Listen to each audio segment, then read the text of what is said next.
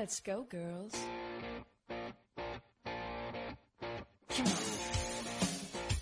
From New York City to Los Angeles, Powered Up with Beck and Franklin is giving women of all ages permission to live the life they've always dreamed of. Why live in black and white when you can choose the brilliance of 3D and Technicolor? Each week, Sandra Beck and Linda Franklin and their high-powered guests will be here to cheer you on, to share their challenges, their successes, and what they've learned along the way.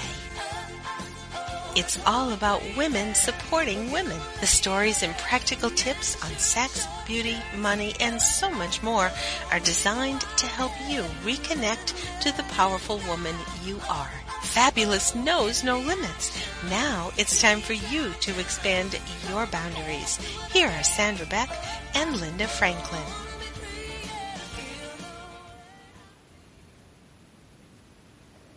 Hey ladies, this is Sandra Beck and Linda Franklin has the day off, and we are visiting today with Dr. Roger Teel. Now you guys can Google him. He's got his own website, Roger Teel, that's TEEL.com. You can also find him at milehighchurch.org. Now I'm a big fan. I've been a big fan of his work, and I think he's a really interesting guy, which is why we're bringing him on the show. Now he's also got a book out called This Life is Joy, and I got a copy of it from the publisher. Nobody has paid to promote this. It's just another book in a series that I really recommend, and I really think that every woman should have in her arsenal in how to walk this earth in a way that can be really fulfilling. Now, his book, This Life is Joy, is about discovering the spiritual laws to live more powerfully, lovingly, and happily. So that's Roger Teel, R-O-G-E-R, Teel, T-E-E-L. So grab a copy of it, and you can follow along with our show today.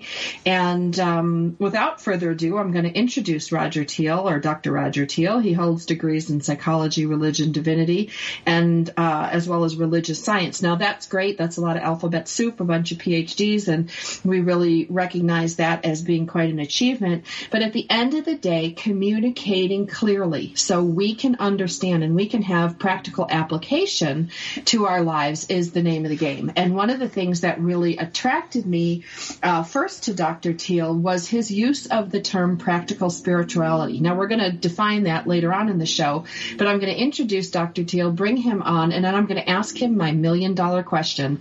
Dr. Teel, welcome to the show. Hey, thank you very, very much. It's a joy to be with you.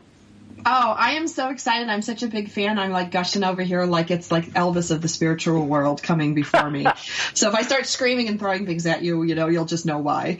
You're really kind, Sandra. Thanks.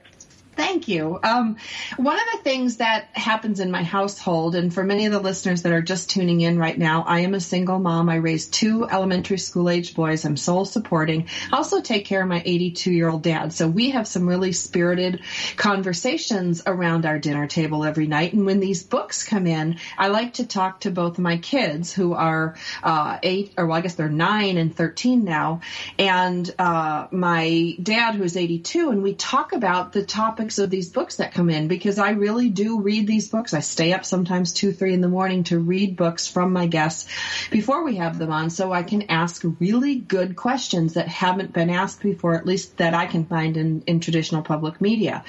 One of the conversations, Dr. Teel, that we have is, why is the world so unhappy? My dad talks about the 50s, raising kids in the 60s and 70s, working in the 80s, being retired in his 90s, and now in his golden years. And he said he's never seen so much focus on happiness before in his life. And to be fair, he was a military career, so that's not really high on the happiness list. So we got to give him some, some feedback there. But he says, why? And he'll say to me, why are your friends so unhappy? Why are your girlfriends so unsatisfied? Why are your, guy friends that come over lost? And, he just said it was so much simpler when I was growing up. And so I want to know from you, Dr. Teel, why is the world so unhappy now? Why are we seeking so much?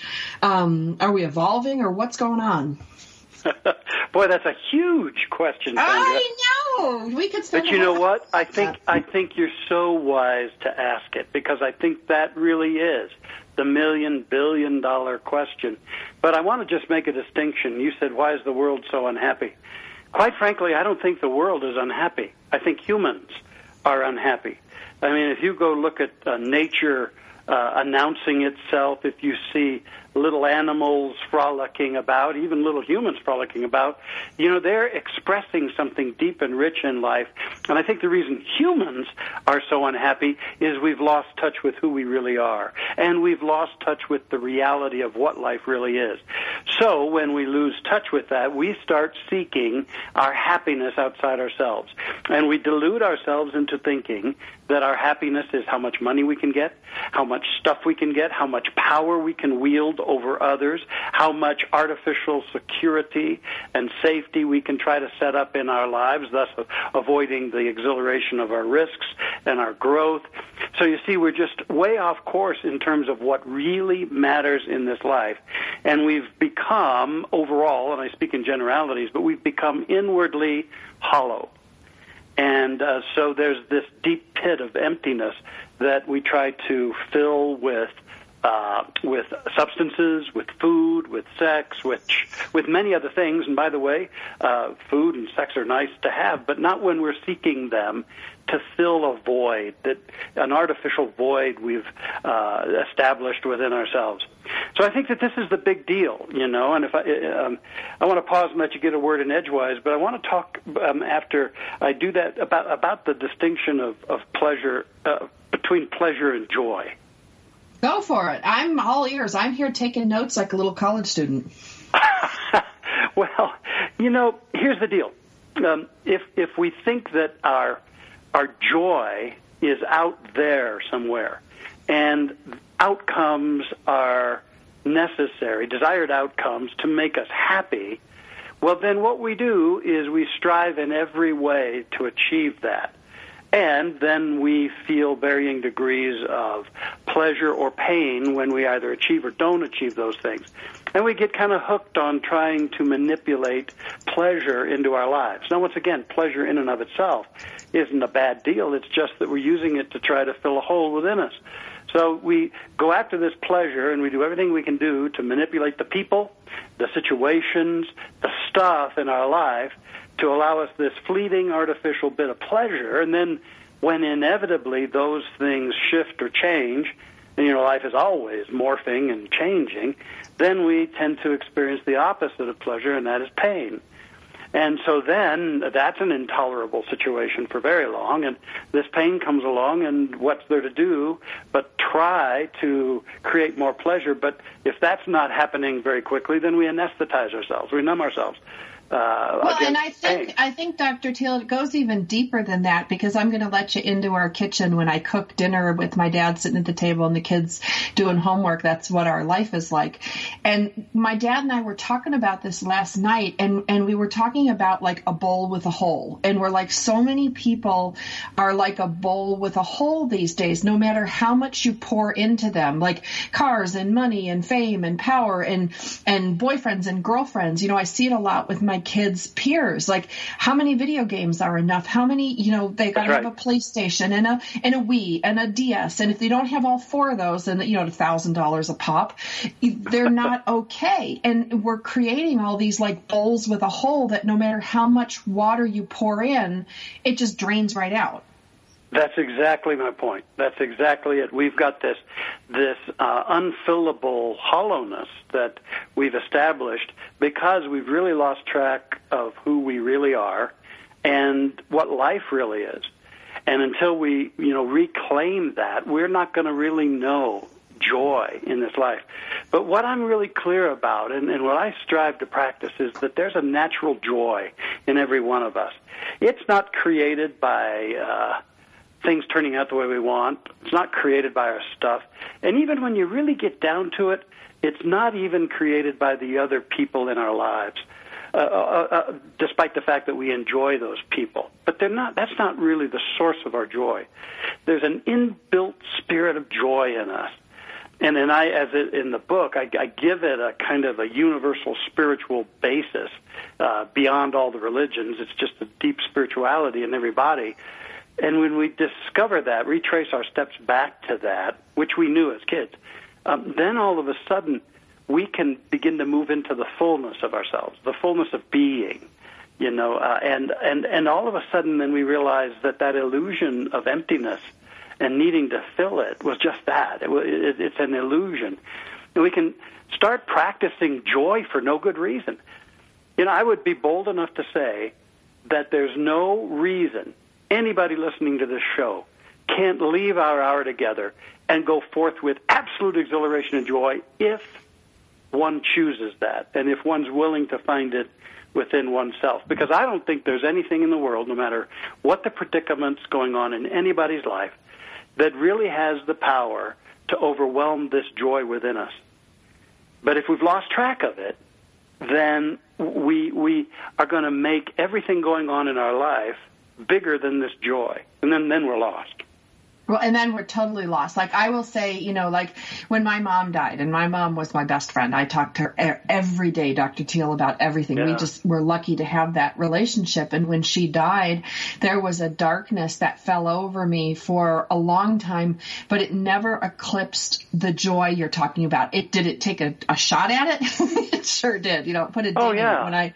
When I got divorced, it got a ding in it. But people used to make comments that they thought I was crazy because I could find joy in certain things. Like I actually fell into my mom's grave when we were going. My Uncle Gary was the pastor, and we were putting her in the ground. And I didn't fall all the way in. I only fell into my knee, and my brother took a picture and put it on Facebook, and we all laughed because my mom had a great sense of humor. She would have loved that. And I thought, how strange is this that I could find joy on the saddest day, but that joyful heart can't be eclipsed. And I thank you for validating, because I always look for the joy. I always look for the light. I always look for the reason to feel good about whatever life brings me. And that has been given the term, people call me Pollyanna. They call me, happy girl, blah, blah, blah. When we come back from the break, I want to talk a little bit about this joy that's within us, because once you connect with it, it like bubbles up like a fountain. And I really want everyone listening today to tap into that fountain. We're visiting today with Dr. Roger Teal. Check out his book, This Life is Joy. And we'll be back at the break talking with Dr. Teal about how to tap into that bubbling happiness or joy or spirit or whatever you want to call it. It's there.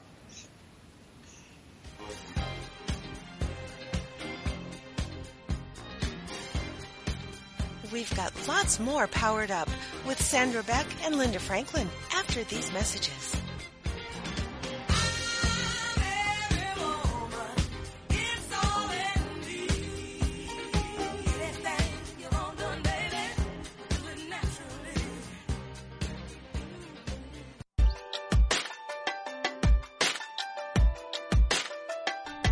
Do you ever wonder if you're the only woman who runs errands in her yoga pants so it will look like she went to the gym? Or how about the only mom who feeds her kids raw cookie dough? Or are you the only one who cooks her family cold cereal for dinner? Do you need more laughter and less loudness? More self-love and less self-loathing? More joy and less judgment? You're not alone. Come to the living room, a place where we get comfy, candid, and confident together. Come seeking sanctuary and leave feeling renewed. We're saving a seat for you. Give yourself some living room today.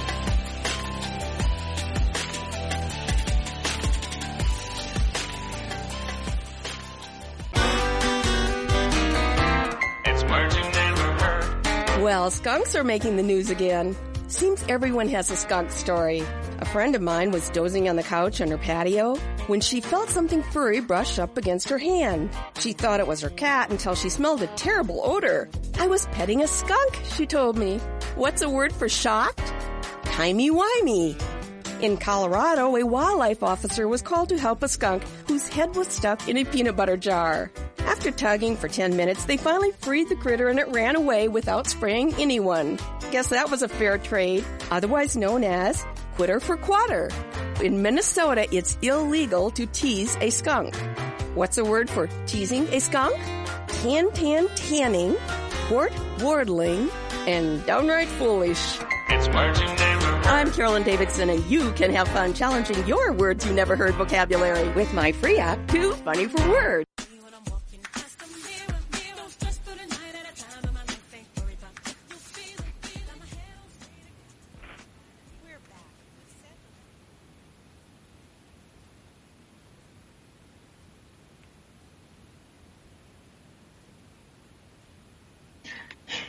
Hey ladies, this is Sandra Beck and I'm here with Powered Up Talk Radio, and we are visiting today with Roger Teal, and he wrote a book, Dr. Roger Teal. Sorry, I didn't mean to bust you down a rank or two. We're talking about his book, This Life is Joy, but more importantly, we're talking about kind of practical spirituality. And before we went to break, I talked a little bit about being called a Pollyanna, because when I went through my fire, and, my dad always told me, Sandra, you always have to learn the hard way. And, when I went through a divorce, my mother died, my 2 dogs of 16 years passed away that same year. I went through a foreclosure, in the same 18 months, I thought, oh my gosh, like how much more could happen to me? And it felt like everything that I once worked towards or cared about was stripped away. And in that process, in that grieving process and kind of personal exploration process, I really discovered that we do have the joy that Dr. Teal is talking about. We have that. It just got like overshadowed, or maybe I looked at the wrong things, or I was focusing on the wrong things. But I really, at the time, Dr. Teal, thought I was doing what I was supposed to do, kind of pursuing the American dream. And the funny thing was, I was raised in a Catholic household, went to church every Sunday, and we pray at our dinner table, and my dad leads us in prayer. So it's not that we weren't a faith-filled family, whatever your religious beliefs are, but I had to learn the hard way what really mattered and what we really had inside to tap into us. And what I love about your book is it really shows us that you don't have to go through what I went to learn. Like, there's easier ways to learn it, and the easy way is to pick up your book. Well, thank you for that. And I also know that we all go through our dark nights. And I wouldn't be surprised that there are a number of our listeners who are going through what the mystic called the dark night of the soul, and it looks like everything's so bleak and so foreboding, and it seems like there's no light at all. I've been there. You've shared that you've been there. And what I had to learn was that even in that darkness, there's a light in every one of us. We're not just a product of our experiences. We're not just a product of what comes down the pike. And even if we're grieving, we've lost a loved one or a pet, even if we've lost a job or a home or a relationship or whatever the case may be, there's still that something within us. I tell in my book a little story from the Hebrew literature that when the children of Israel were in their Babylonian captivity and they were so oppressed and so beaten down, it was a horrendous time. But after their long, exhausting days of labor, they'd crawl back to their camps, and then they would go down to the river. And in the willows and the reeds next to the river were musical instruments, harps and lyres, and they would take those out and they would dance. They would sing and they would dance and keep their connection with something in them much more fundamental, much more powerful even than their oppressors. And I guess what I ask myself and everybody listening is, do you have a harp in the willows? Do you have that something in you that connects you to your dance and the ability to be a free spirit even in life's most treacherous, most painful experiences? I think that's the key, is to know that we're not just a product of those terrible things that happen. It happens to us all. But there's a spirit in us. There's a power in us. And Sandra, I point out in the book that the best way to get in touch with this is through the opening of our hearts. There's a heart center in you and me. And this, again, is also something that's kind of lost in our culture especially. We think that love's out there somewhere. We think love is brought to us by some person or some experience. But I'm here to tell us all and remind myself that love is an energetic, it's a spiritual reality, and it's centered right where we are. And as we begin to open our hearts again to ourselves, to our lives, to others, even in the midst of the deepest and darkest of times, we find an upliftment going on. And then we find the key to true power. True power is in recovering our hearts and the joy that they contain. Well, and I love how you put that. You have the harp and the willows. That's so beautiful. I was just like, oh my gosh, like I just need like the street lamp and, walking around the dark streets. That's how it was for me. But one of the things that I found is when I surrendered, and, I know people use surrender in AA a lot, and they use surrender in certain religious beliefs. And I can only talk about being a Christian because that's all I am. And so I can't, I'm not trying to exclude other groups. I can only share what I know, and I don't want to talk for other people or beliefs or groups. But when I finally surrendered and I just said, to God that I couldn't do this anymore, Dr. Teal, I can't live this way. Like I can't, and I need your help. I realized that I was carrying the responsibility of everything and everyone and everything that happened to me. And I really never made the connection between prayer and song and prayer and surrender. Like I said, my dad, I have to learn things the hard way. But once I did surrender, that there was a higher power and that I could turn things over. And, even though people were saying, oh, well, you're in denial, you're this, the fact of the matter is it worked. And I got my family back on track. I got my company back on track. I got my career back on track, my relationships back on track, and not just back on track, but better than ever.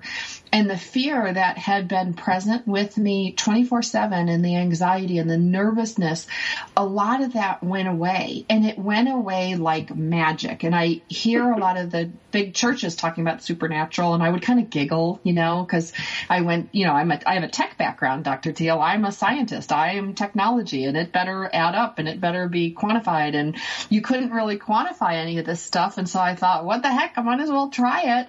And sure enough, it worked. And that was the biggest eye-opener to me. That was the biggest opener to personal joy, no matter what was going on around me. Yeah, that is so beautiful. Chapter 6 in my book is titled, This Journey is Surrender. This life journey of ours really is the art of learning what you learned, and that is to surrender. But, many people give the surrender a bad rap. They think it's giving up.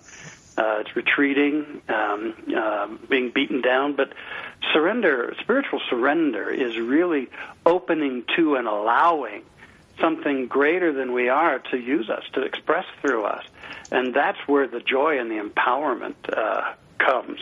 It's allowing something greater to have its way with us, and then giving up our trying to control everything.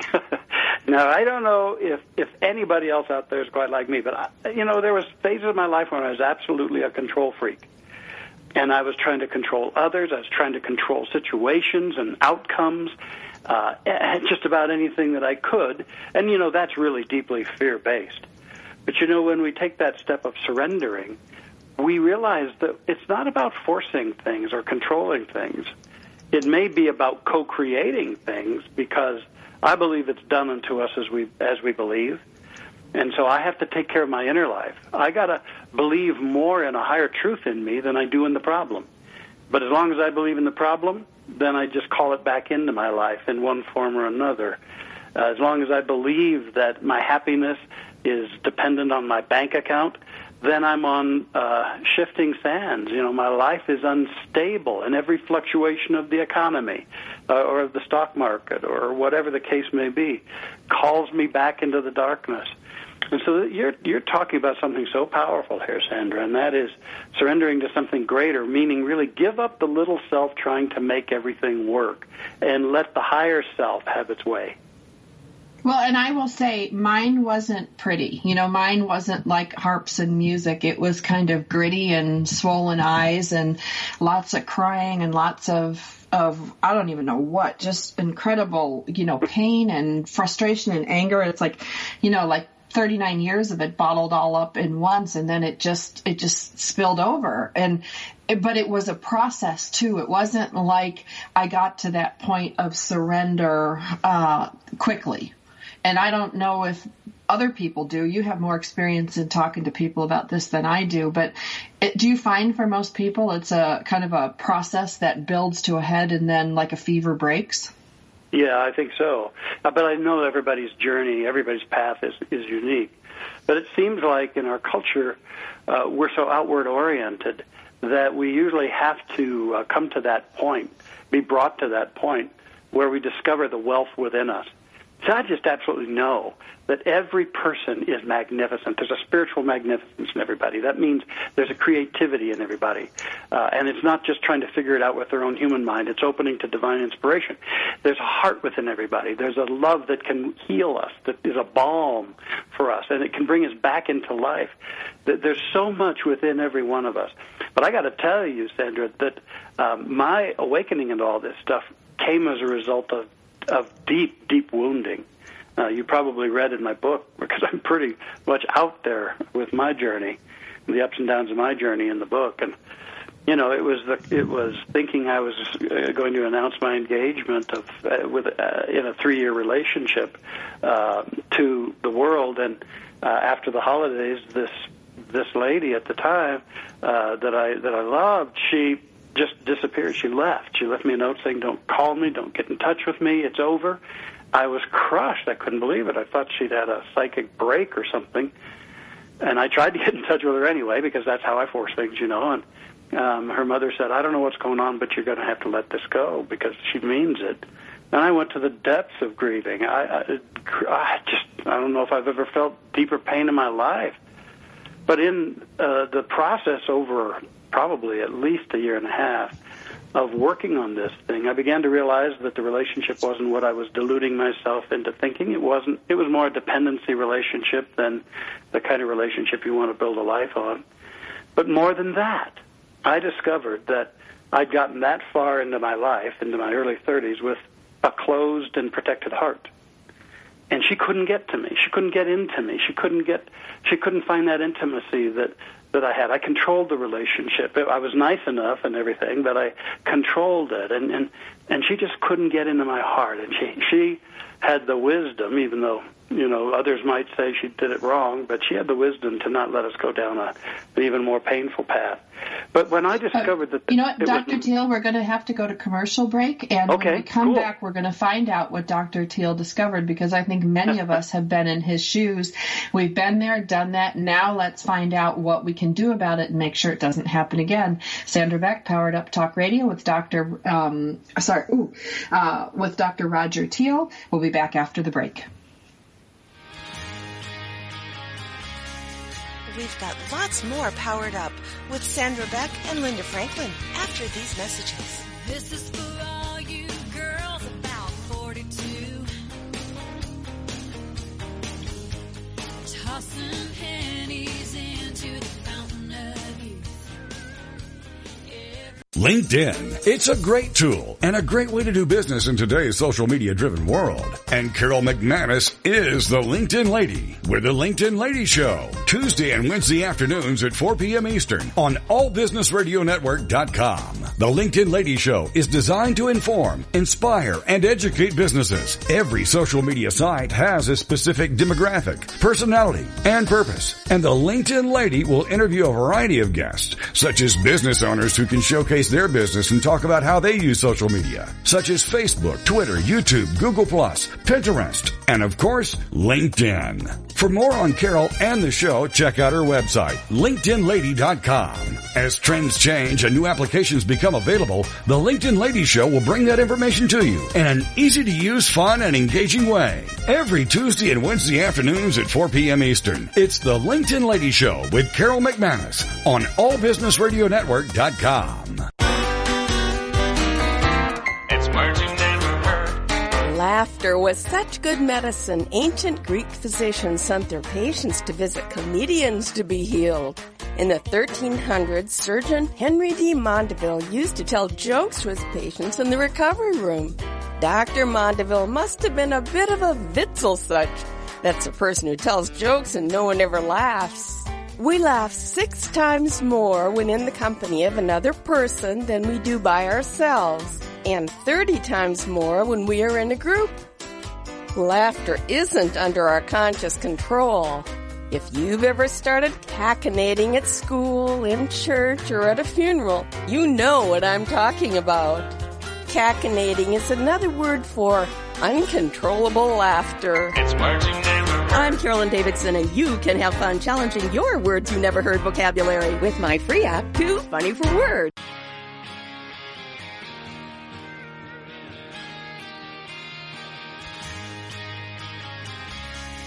We're back with Sandra Beck and Linda Franklin.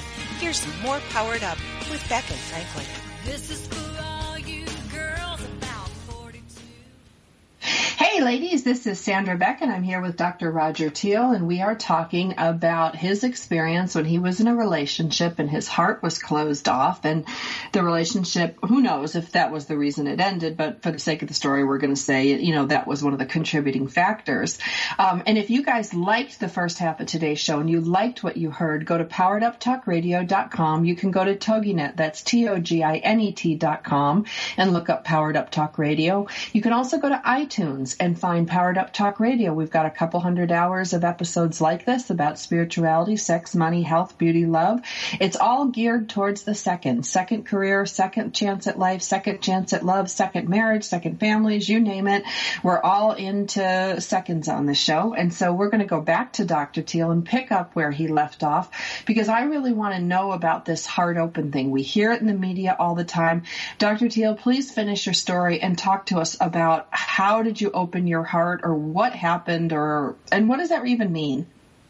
Okay. Well, just to conclude what the darkness that I went into, a deep, deep grieving in this thing, and also then it devolved into anger and viciousness. And I even would proclaim to anybody willing to listen to me when I was in the pits of it that I hated her. And of course that wasn't the truth. But then, a good friend will tell you what you really need to know. And a friend of mine was with me, and I'd launched into another of my tirades about this person, and he said, you're a spiritual teacher. Have you ever thought of using some of what you teach? I could have knocked him off his chair, but I knew he was right. And that, that was kind of an opening for me to get out of my own soup, as it were. That's when I began to ask some real honest questions. And that's often what we have to do, is come out of our own perceptions and start looking with fresh eyes at things, ask some deep questions. And as I shared, I began to realize the relationship wasn't well-founded.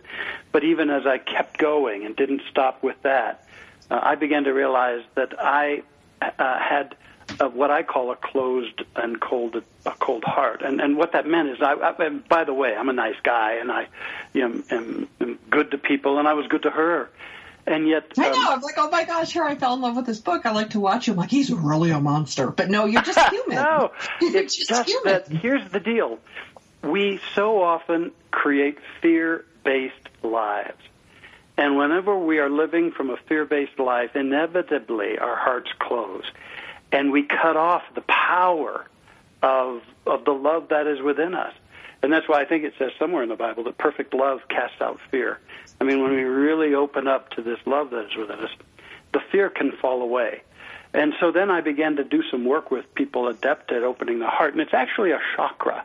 It's actually an energetic center, physically at the center of our chests, but it's also a spiritual vortex in everyone. And again, this is some of the deep wisdom of the many masters that so many folks have lost track of. So I was helped to open that, and I felt the energy. I'll never forget the day when I felt that for the first time, or at least for the first time in my adult memory. And then everything began to shift for me. I could forgive her because I really saw what it was all about. It was my journey. That we were two angels that came together to provide one another absolutely essential experiences and lessons on our path. I wouldn't be surprised that we agreed to do that even before we were born. And so I could forgive her in a larger context of things, and I could start living my life from this space of what I call the opened heart. Now, the opened heart is the activated heart. It's when we decide that we're going to get in touch with this vibration, with the spirit within us, and as you suggested earlier, surrender to it. And what we also have to surrender on the altar of that love, we have to surrender our fear. We have to surrender fearing that we're not enough, fearing that we're not going to have what we need, fearing that we have to shield ourselves from others. And really then in that surrender, we can devote ourselves to something very beautiful and very powerful within us. Now, I practice this daily because, we're so much fear is broadcast in our culture, Sandra. As you well know, it's rife. And I think to stay in touch with one's heart and to remember there's a greater power than fear.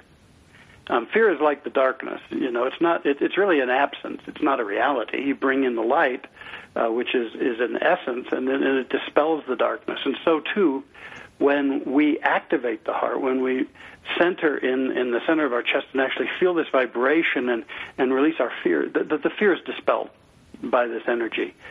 And that's really how to build a happy, joyous life. Well, in happy, joyous life, like, I just want to define that. Like, and it's so funny because I'm going to go to Facebook because, Facebook is I think one of our biggest media influences right now. And Dr. Teal, when you talked about, happiness, I think we need to define what happiness is. And I have a favorite quote that I put up, and I put it up today, which is kind of really creepy because it's, right in alignment with the show. But it said, being happy does not mean to always get what you want. Happiness comes when you love what you have and when you are grateful for it. I think that that's really important for us to define because it's very easy to listen to a show like this and look for the wrong ways to be happy. We talked a little bit about food, about substances, about acquisition, about power and fame or relationships. I was married to a person who wasn't satisfied even though he was married and had more than one relationship on the side. That's when we get back to that bowl with the hole. Mm-hmm. I think my rule of thumb has been for my kids, and I hope this is right teaching, and you can correct me if I'm mistaken, but I try to teach them that, when you're happy and you feel the happiness, like you called it your heart chakra, I call it like in your chest, and you can just feel it come from the inside out, like it pours out. When a mom looks at a baby or like a guy looks at a Super Bowl championship ring for his team, like I think of when I like Don Shula and I got to see his Super Bowl rings, or Phil Jackson one time I got to see his, the basketball rings. I forget what they are, NCAA or whatever they are, the championship rings, NBA championship rings. They have that same look, like as a mother looks at a baby, but where you feel it coming up, like almost like you're going to throw up happiness. It comes up like inside and like comes out, rather than breathing in happiness. And that was the only way I could explain to my little kids, like, hey, when you're seeking the right thing and you're happy, you feel it come from the inside out, like you're going to throw it up, versus it coming in. And that was the way I tried to teach them that when they're seeking happiness, they're seeking things to make them happy, that's the feeling they should look for. I'm a big one of going, what does it feel like? Because I don't really get it half the time unless you tell me like A, B, C with a box of crayons, then I'll get it. I think that really another powerful step is to make peace with ourselves. I think a lot of individuals have been well steeped in being instructed that they're not enough. And that is told to us by source figures around us as we grow up, sometimes blatantly, sometimes without realization. And then we add to it. We take a look, we take inventory of our painful, awful experiences, and we say, see, I really am not enough. And a lot of people carry that not enoughness around, and then they try to become enough by getting life so situated that they can say, there, I'm finally enough. But that never happens. I mean, even if you get all the money in the world, we all know stories of individuals who've come into a windfall, but their not enoughness still makes them unhappy, and still, can even sabotage what they've achieved. So it's like, how could I just be okay with me? Could I separate my past from my being and really begin to contemplate, who am I? I mean, I didn't create me, so something greater than I created me. Did it create me as a miserable failure, really? Does life create anything that's a miserable failure when you really get down to it? Or maybe that's the way I've defined myself. That's when we can begin to make peace with ourselves and start, really, when you get down to it, loving ourselves. It's a bold thing. It's a bold thing to decide that nothing in my past will any longer prevent me from loving myself. Well, and I just want to dispel a myth here because, when you were talking, I could hear like my old Northwestern MBA and master's candidates all going, because a lot of times our greatest inventions come out of these fear, lack, when people don't think they're good enough, they strive even harder to achieve things, acquire more. And that has created some good in our world. I will say there's, things that they've invented or created or designed that have been great for the greater good, even though the core wasn't there. I'm here to tell you from being a very type A personality that loving yourself and being satisfied with yourself does not kill your drive to improve or to create or to, it actually enhances it and makes it a more peaceful and loving experience and relaxing experience rather than a nail-biting, frustrated, adrenaline-fueled junkie experience. And I only have a couple minutes before break, but I'd love you to weigh in on that, and I want to carry that over to our next segment. I tell you, you are hitting on something so powerful. I think the greatest creativity comes out of a sense of joy and peace, and then something bubbles up that's of a higher order than when we're trying to force something together and cobble something together. I believe that when Emerson said we're all a part of an immense intelligence that wants to make us instruments of its light, that he was saying if you just get open to life, something's going to inspire you, and greater stuff's going to pour through you. Well, and it does. It pours through you, and then what it does is it attracts people to you, and then you guys come together, and when you don't come together necessarily in competition or fear or conflict or all things like that, it just evolves. Things open. I found in my charity work when we have combative charities, we can't get anything done or we get very little done. Then when we get synergistic charities coming together where people are coming from a different space, we can create unbelievable 10 times what we could in that conflict or challenge environment. Now, I need to take us to commercial break. We're visiting today with Dr. Roger Teel. His book is This Life is Joy, Discovering the Spiritual Laws to Live More Powerfully, Lovingly, and Happily, which really is what we want. Now, when we come back from the break, we're going to talk more about conflict, challenge versus, working from a loving environment, how to be powerful from a loving environment. Dr. Roger Teel, you can check him out at Roger Teel, that's TEEL, 2E's.com. Sandra Beck, Powered Up Talk Radio. We'll be back after the break.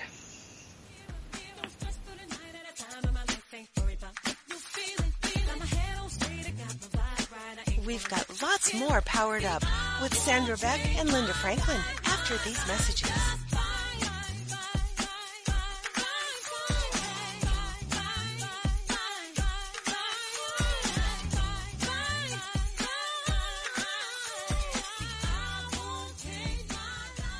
Secret Cuisines and Sacred Rituals is a quest, a place, and a feast. Join host Vilasi Venkatachalam every week to explore myths, mystique, old medicine, and brilliant modern solutions through a dazzling kaleidoscope of cuisines, cultures, and cures.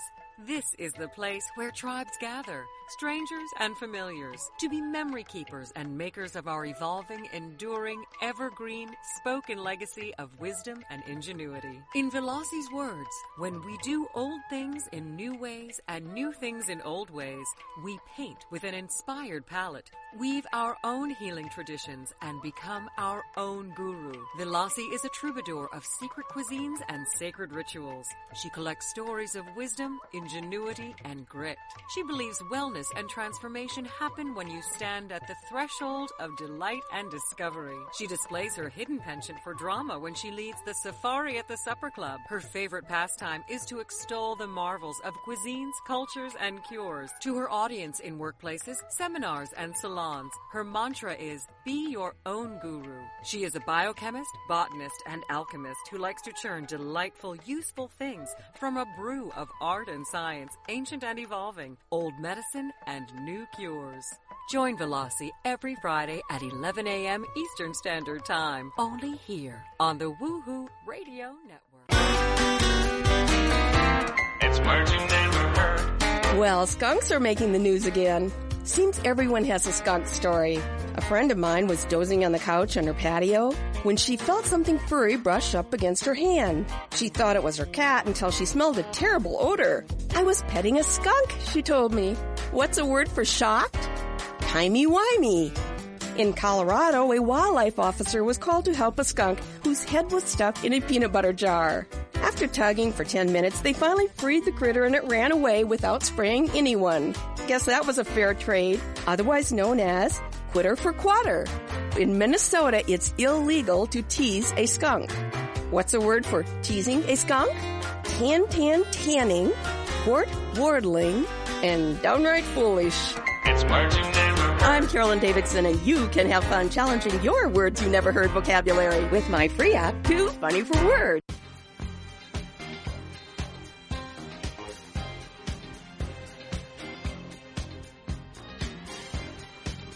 We're back with Sandra Beck and Linda Franklin.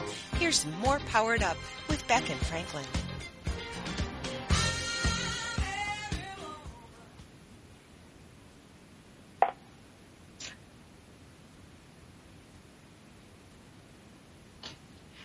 Hey ladies, this is Sandra Beck and I'm here with Dr. Roger Teal talking about his new book, This Life is Joy. And we have covered why people are so unhappy. We've covered a lot of things in this show. And for those of you that are just joining us or would like this show and others like it or like a copy of this show to listen to with your kids, I force my kids to listen to podcasts all the time because they are just so great. There's so much good information out there. You can find us on iTunes under Powered Up Talk Radio. You can go to .com by the same name, powereduptalkradio.com.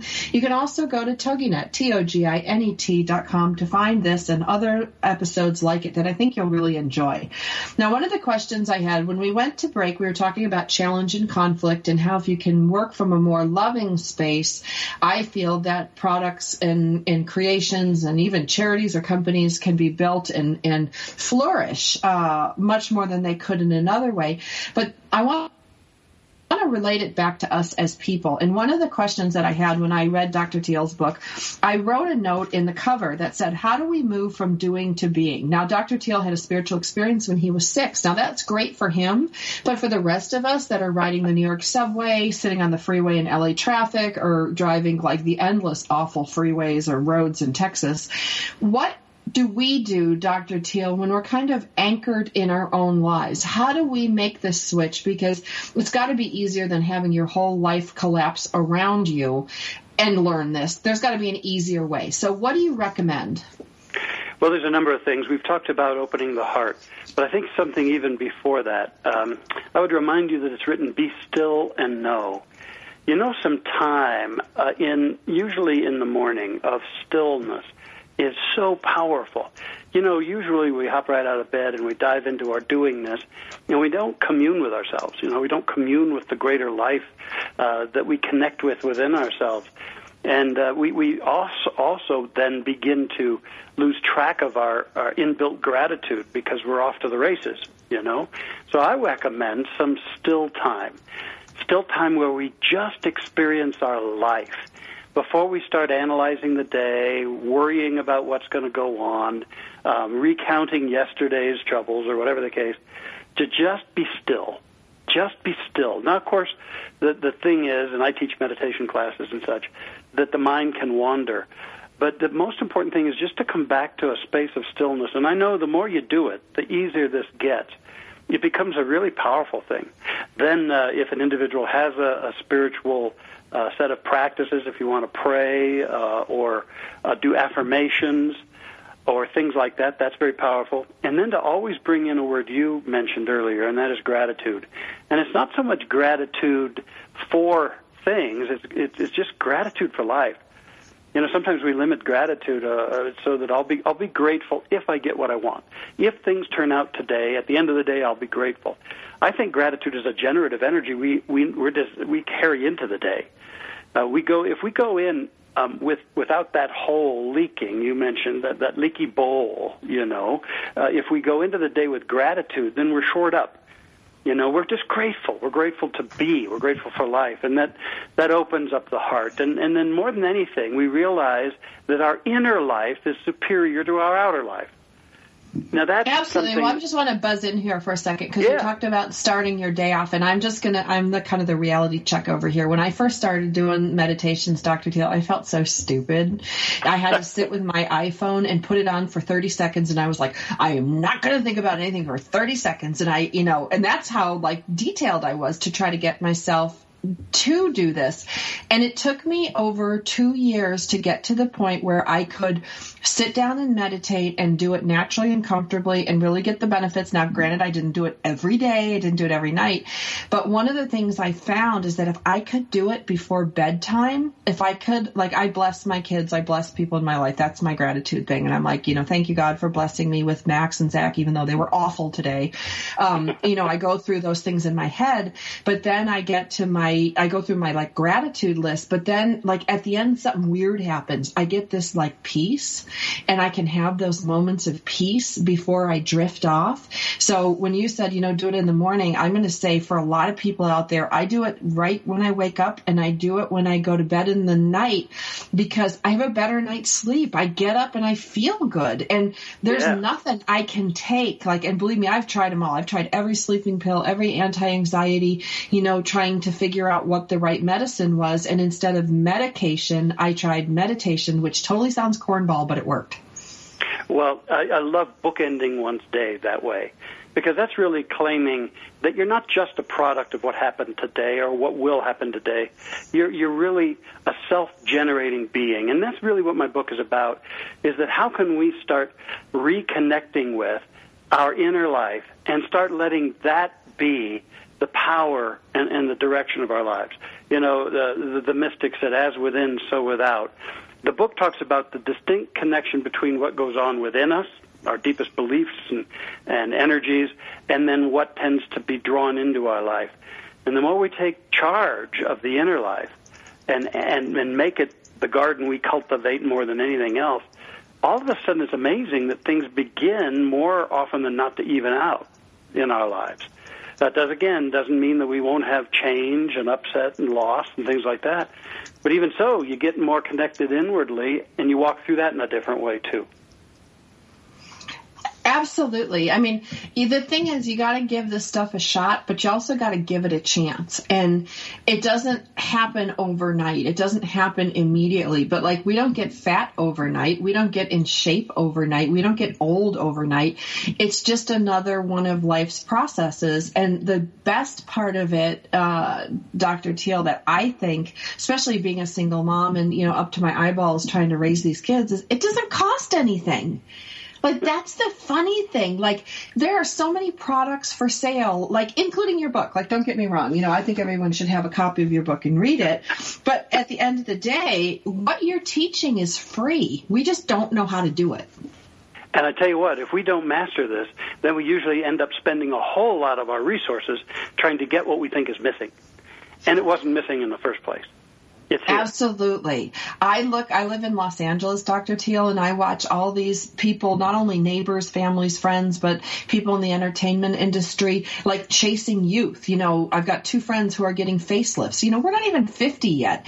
And I'm like, but you don't meditate, so you look old and haggard because you're not happy. There's nothing and I'm going to just brag a little bit. People say to me all the time, oh my gosh, I can't believe you're as old as you are. I can't believe, you haven't had any work done. And I'm like, yeah, I've had tons of inner work done. Yeah, I haven't fixed the outer, but when you fix the inner, like, I am serious, your wrinkles melt away, your shadows melt away, your eyes get brighter, like, you just glow. And that you can't find in a bottle or under a knife or in a self-help group. You just glow. That's right.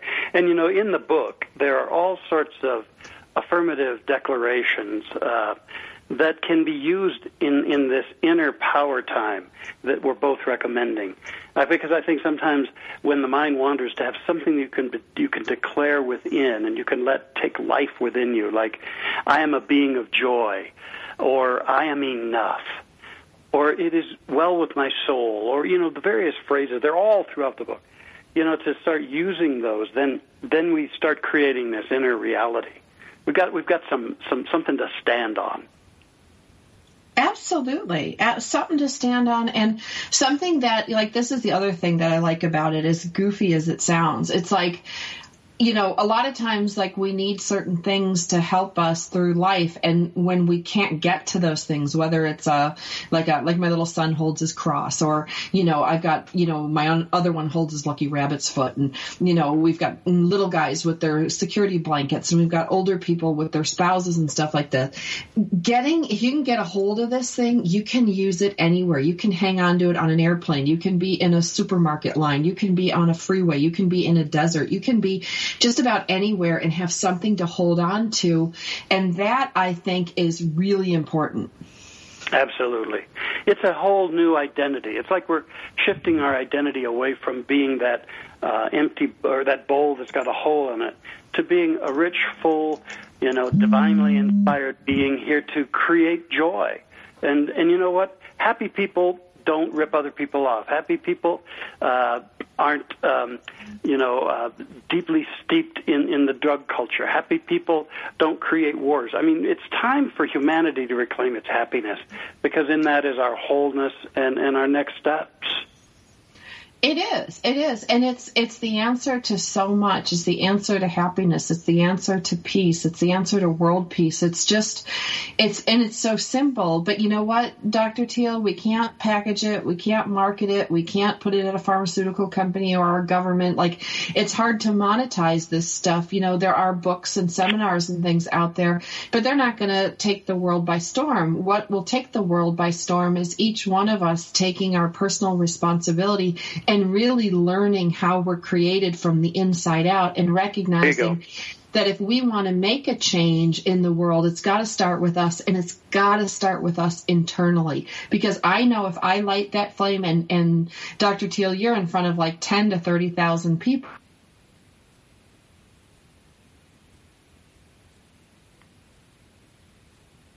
In everyone, like a pilot light, you know, lighting the pilot light, we got a shot. You're darn right we do. A dear friend of mine, Les Brown, he helped transform young people's lives by telling them, you're somebody, you're a miracle, you're a child of God. And I think that if people just say, I am somebody, I'm a miracle, I'm a child of God, I'm beautiful, I'm on my own team, I'm championing myself, then life begins to turn. Well, there you have it. Dr. Roger Teal, This Life is Joy, Discovering the Spiritual Laws to Live More Powerfully, Lovingly, and Happily. You can also tune him in at his website, rogerteal.com, but also go to the milehighchurch.org. There's videos on there and seminars on there that I think you guys will really enjoy. Thank you, Dr. Teal, for being my guest today. We'll be back again next week. This is Sandra Beck from Powered Up Talk Radio. We'll be back again next week.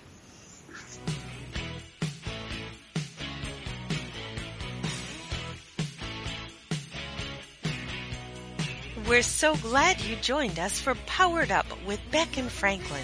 Sandra Beck, Los Angeles-based single mother and technology company owner, knows what it's like to be fit, funny, and fantastic in your 40s. Linda Franklin, a New Yorker with a successful marriage,